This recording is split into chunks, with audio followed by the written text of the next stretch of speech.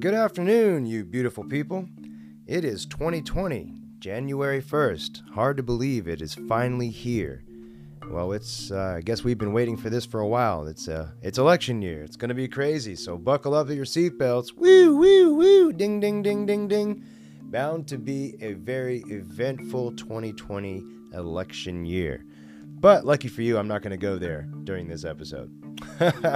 And we'll be lucky if we ever go there, because we all know that religion and politics is just not somewhere that you really want to go too far with. Anyway, so I'm hoping you guys had a great Christmas and a happy New Year's. It's been a great one for us and the family, and just kind of hanging out and enjoying it, Life is good. Let's jump right into it. We've got an interesting story today. This comes from the early 19th century, and I thought it was quite interesting. It says an ivory dildo from the 19th century was sold in an auction. And I thought that was awesome, because it let me know that even the ladies know how to get down back in the day. We haven't just all gone to shit here recently. Like, it's been that way for a while, so hey, give us a break. Humans. Point for humans. Alright, in August, a peculiar item went up for auction. A dildo made entirely out of ivory from the Victorian era. Who, you might ask, would bid on such the object? The answer in this case was a sex toy connoisseur. Before its sale in 2019, the ivory dildo had caught the eye of sex entrepreneur Shauna Scott. She was finally able to get her hands on the Victorian dildo after winning it for $680 at an auction in Ireland. The dildo was put up by Matthews Auction Room and was described as... get this, guys. Let's see if I can do this for you. Described as an antique, carved ivory lady's companion, set in scarlet lined with leather, upholstered carry box with inset beveled glass panel. I don't know, that was kind of sloppy, but heck, you guys get the point. Auctioneers estimated that the dildo was carved from the tusk of an elephant sometime between 1899 and 1901 in China. Wait, that's like 2 years. That's like two. How do they know that was carved? It's got the date on it? Well, heck, I don't know. I haven't seen it, I guess. But, well, that's pretty specific there. But it's not specific, because it says, between these things. But they might have been in production. Who knows? Production, I doubt it. All right, moving right along. So how did this pleasure toy get all the way to Ireland? Oh, yeah, because that's where the auction was, I guess. So experts believe that it was likely to be brought back by a wealthy Anglo-Irish fisherman after a trip abroad as a gift to his wife. Around the same time the Irish famine had begun.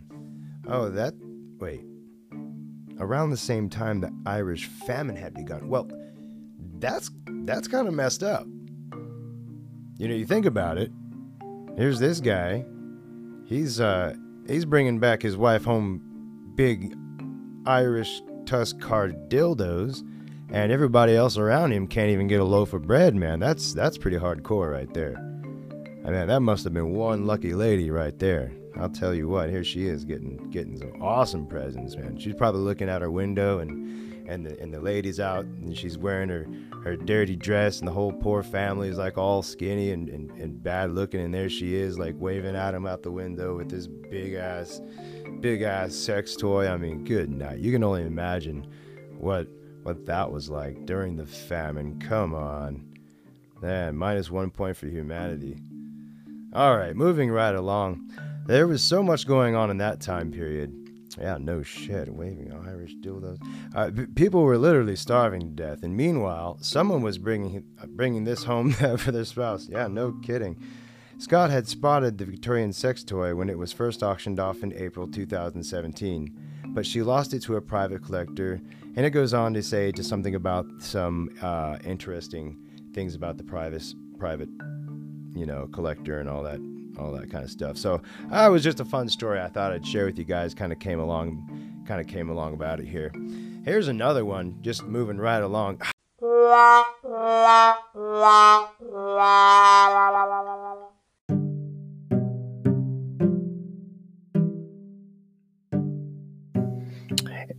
And in other news, 2 Amish men were caught drinking while driving a horse and buggy and blasting music.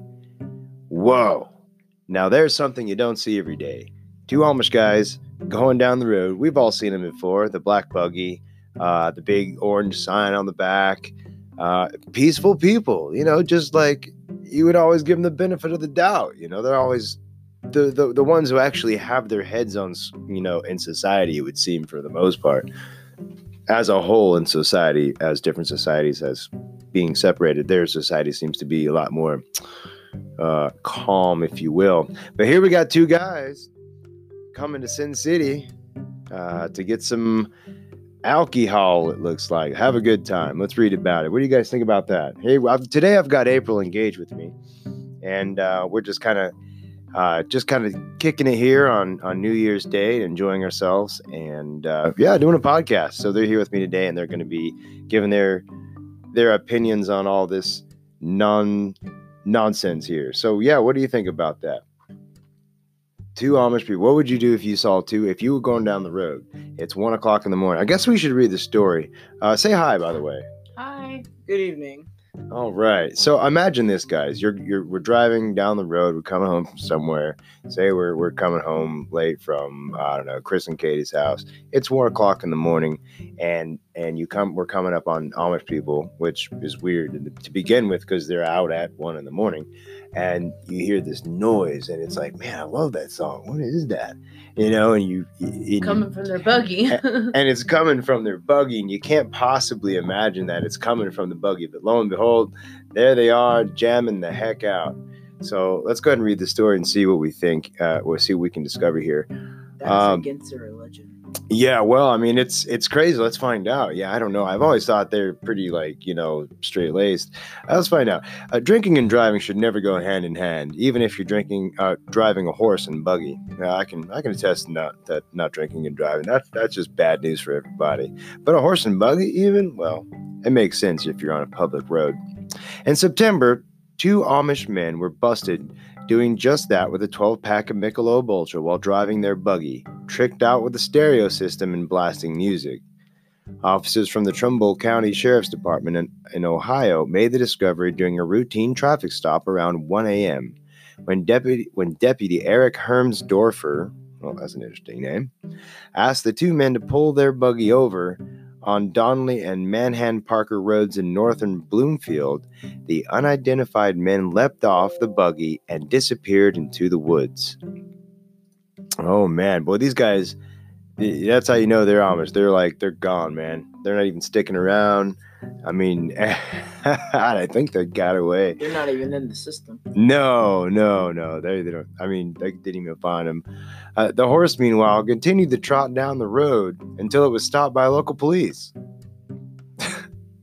During an inspection of the buggy, authorities found several open bottles of alcohol beside the sound system. The vehicle was then towed, and the police kept the horse until its owner could claim it. But nobody came forward. Imagine that. The guy gets home. The 2 guys get home, right? They go to the elder or their dad. Or I watch it pre-Jebediah and Obadiah because everybody's name ends with Dyer, right? All the guys' name was Dyer. So Obadiah, Jebediah, Jeremiah. I don't know. You take your pick. So one of those guys, 2 of those guys, they get home and Pa goes out to strap the horses out to go plow or something. He's like, "Hey, Jebediah, where's old bitch at?" "Well, I don't know, Pa. I got no clue." "Well, wake your brother up and go ask him where the Betsy at." "Okay, Pa." And he goes, wakes up, I don't know which one, Jeremiah, Obadiah, Jeremiah. Wake up Jeremiah. "Hey, Jeb, Dad's awake. He knows about the horse, but we gonna tell him." Oh shit. It's just, we don't know nothing. Okay, I'm gonna stick to my story, you stick to yours. Okay, all right, that's what we're gonna do. Okay. And so they go down there, and I could just imagine Paul's like, "Hey, Jeremiah, where's old Betsy at?" "Well, I don't know, Paul. Well, she was there last night. I got no clue." And the poor old Pa, you could imagine, he's just so beside himself. because I would imagine he would think someone stole his horse at this point. So I mean, he's just out of horse. Poor guy. It's crazy. And the whole time the horse is at the police station, like, what the hell is going on here? Where's my nice green pastures and all my oats and beer? Good night. And he's in this cement police factory or whatever. Anyways, or station. All right, so, and no one came forward. No one loved the horse enough. So that's how you know they must have stole someone's horse and not told them, because if they would have had someone get the horse, I don't know, I would imagine. But anyways, maybe they have so many they don't care. It says, while the Amish community doesn't at large forbid its members for consuming alcohol, many of its sects do. Though it has not been confirmed which of the sect the two men belonged to, perhaps a quick escape indicated as much. It is still unclear who the men were and what they were doing on their joyride. Regardless of the sect they came from, drinking while driving is illegal, even if it's on a horseback. And members of the Amish community have received DUIs for such behavior before. Wow, man, these guys got a history. What do you think about that? It's crazy. You got to watch out for these guys. So, you know, if you see Amish going down the road and it's past 5 or 6 o'clock, you better watch out. They might be swerving that horse. Oh, man. That's like that. What's that song? I got my horses in the back. He's at the bar, I guess. I don't know. Old Town Road. There you go, Old Town Road. Oh, dude, these Amish guys are going down to the Old Town Road, and they're not telling Paul or their poor wives. Oh, what are they gonna think? Let's see. In April, a 21-year-old Ohioan ran a stop sign and subsequently admitted he drank 10 beers beforehand. Boy, what an honest guy, huh? These Amish, they're so honest.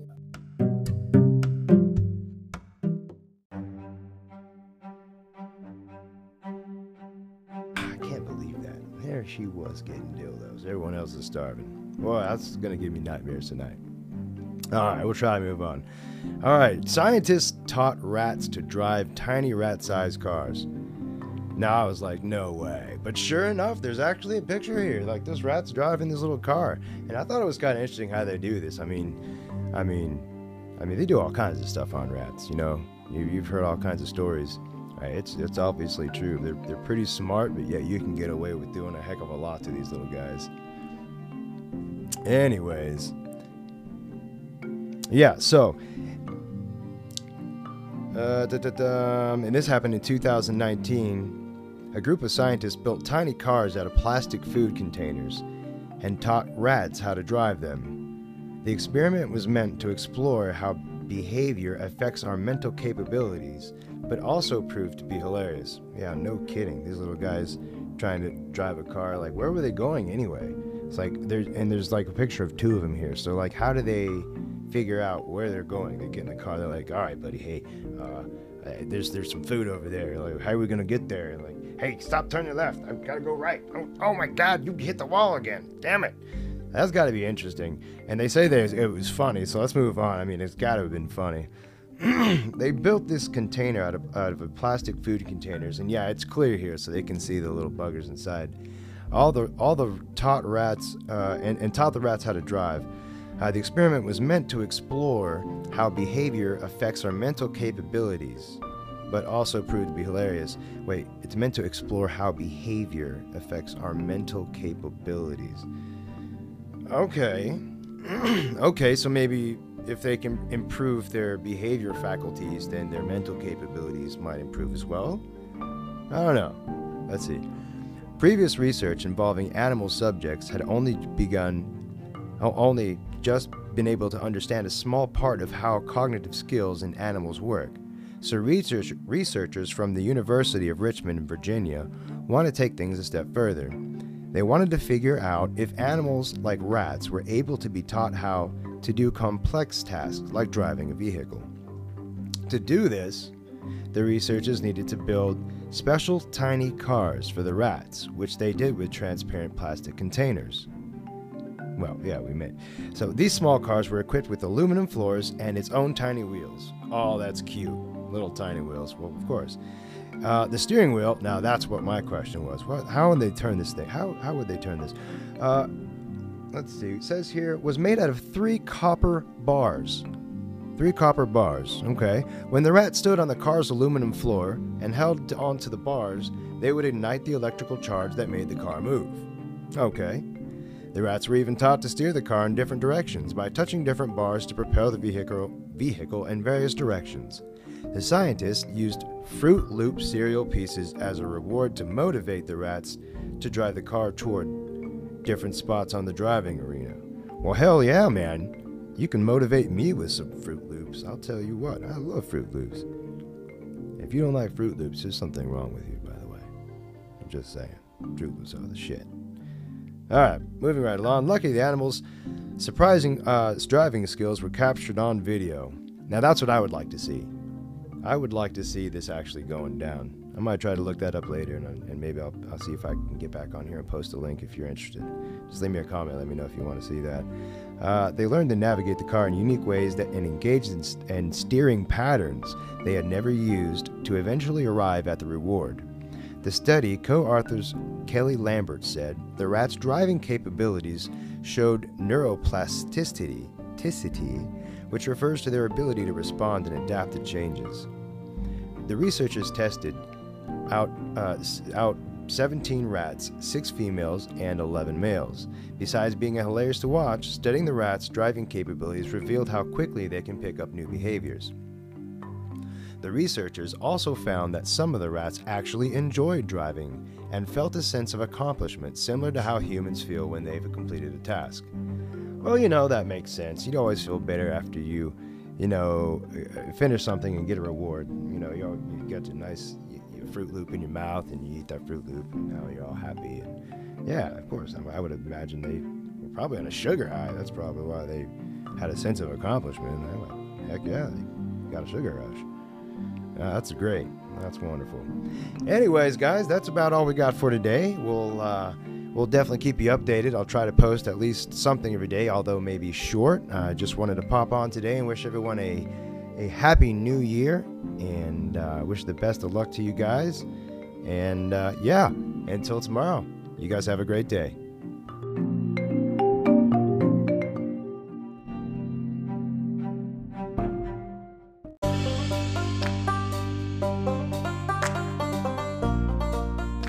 Hey there, you're listening to News Through Different Views with Johnny Boy. Happy New Year, everyone. Woo! Yeah! Woohoo! Party!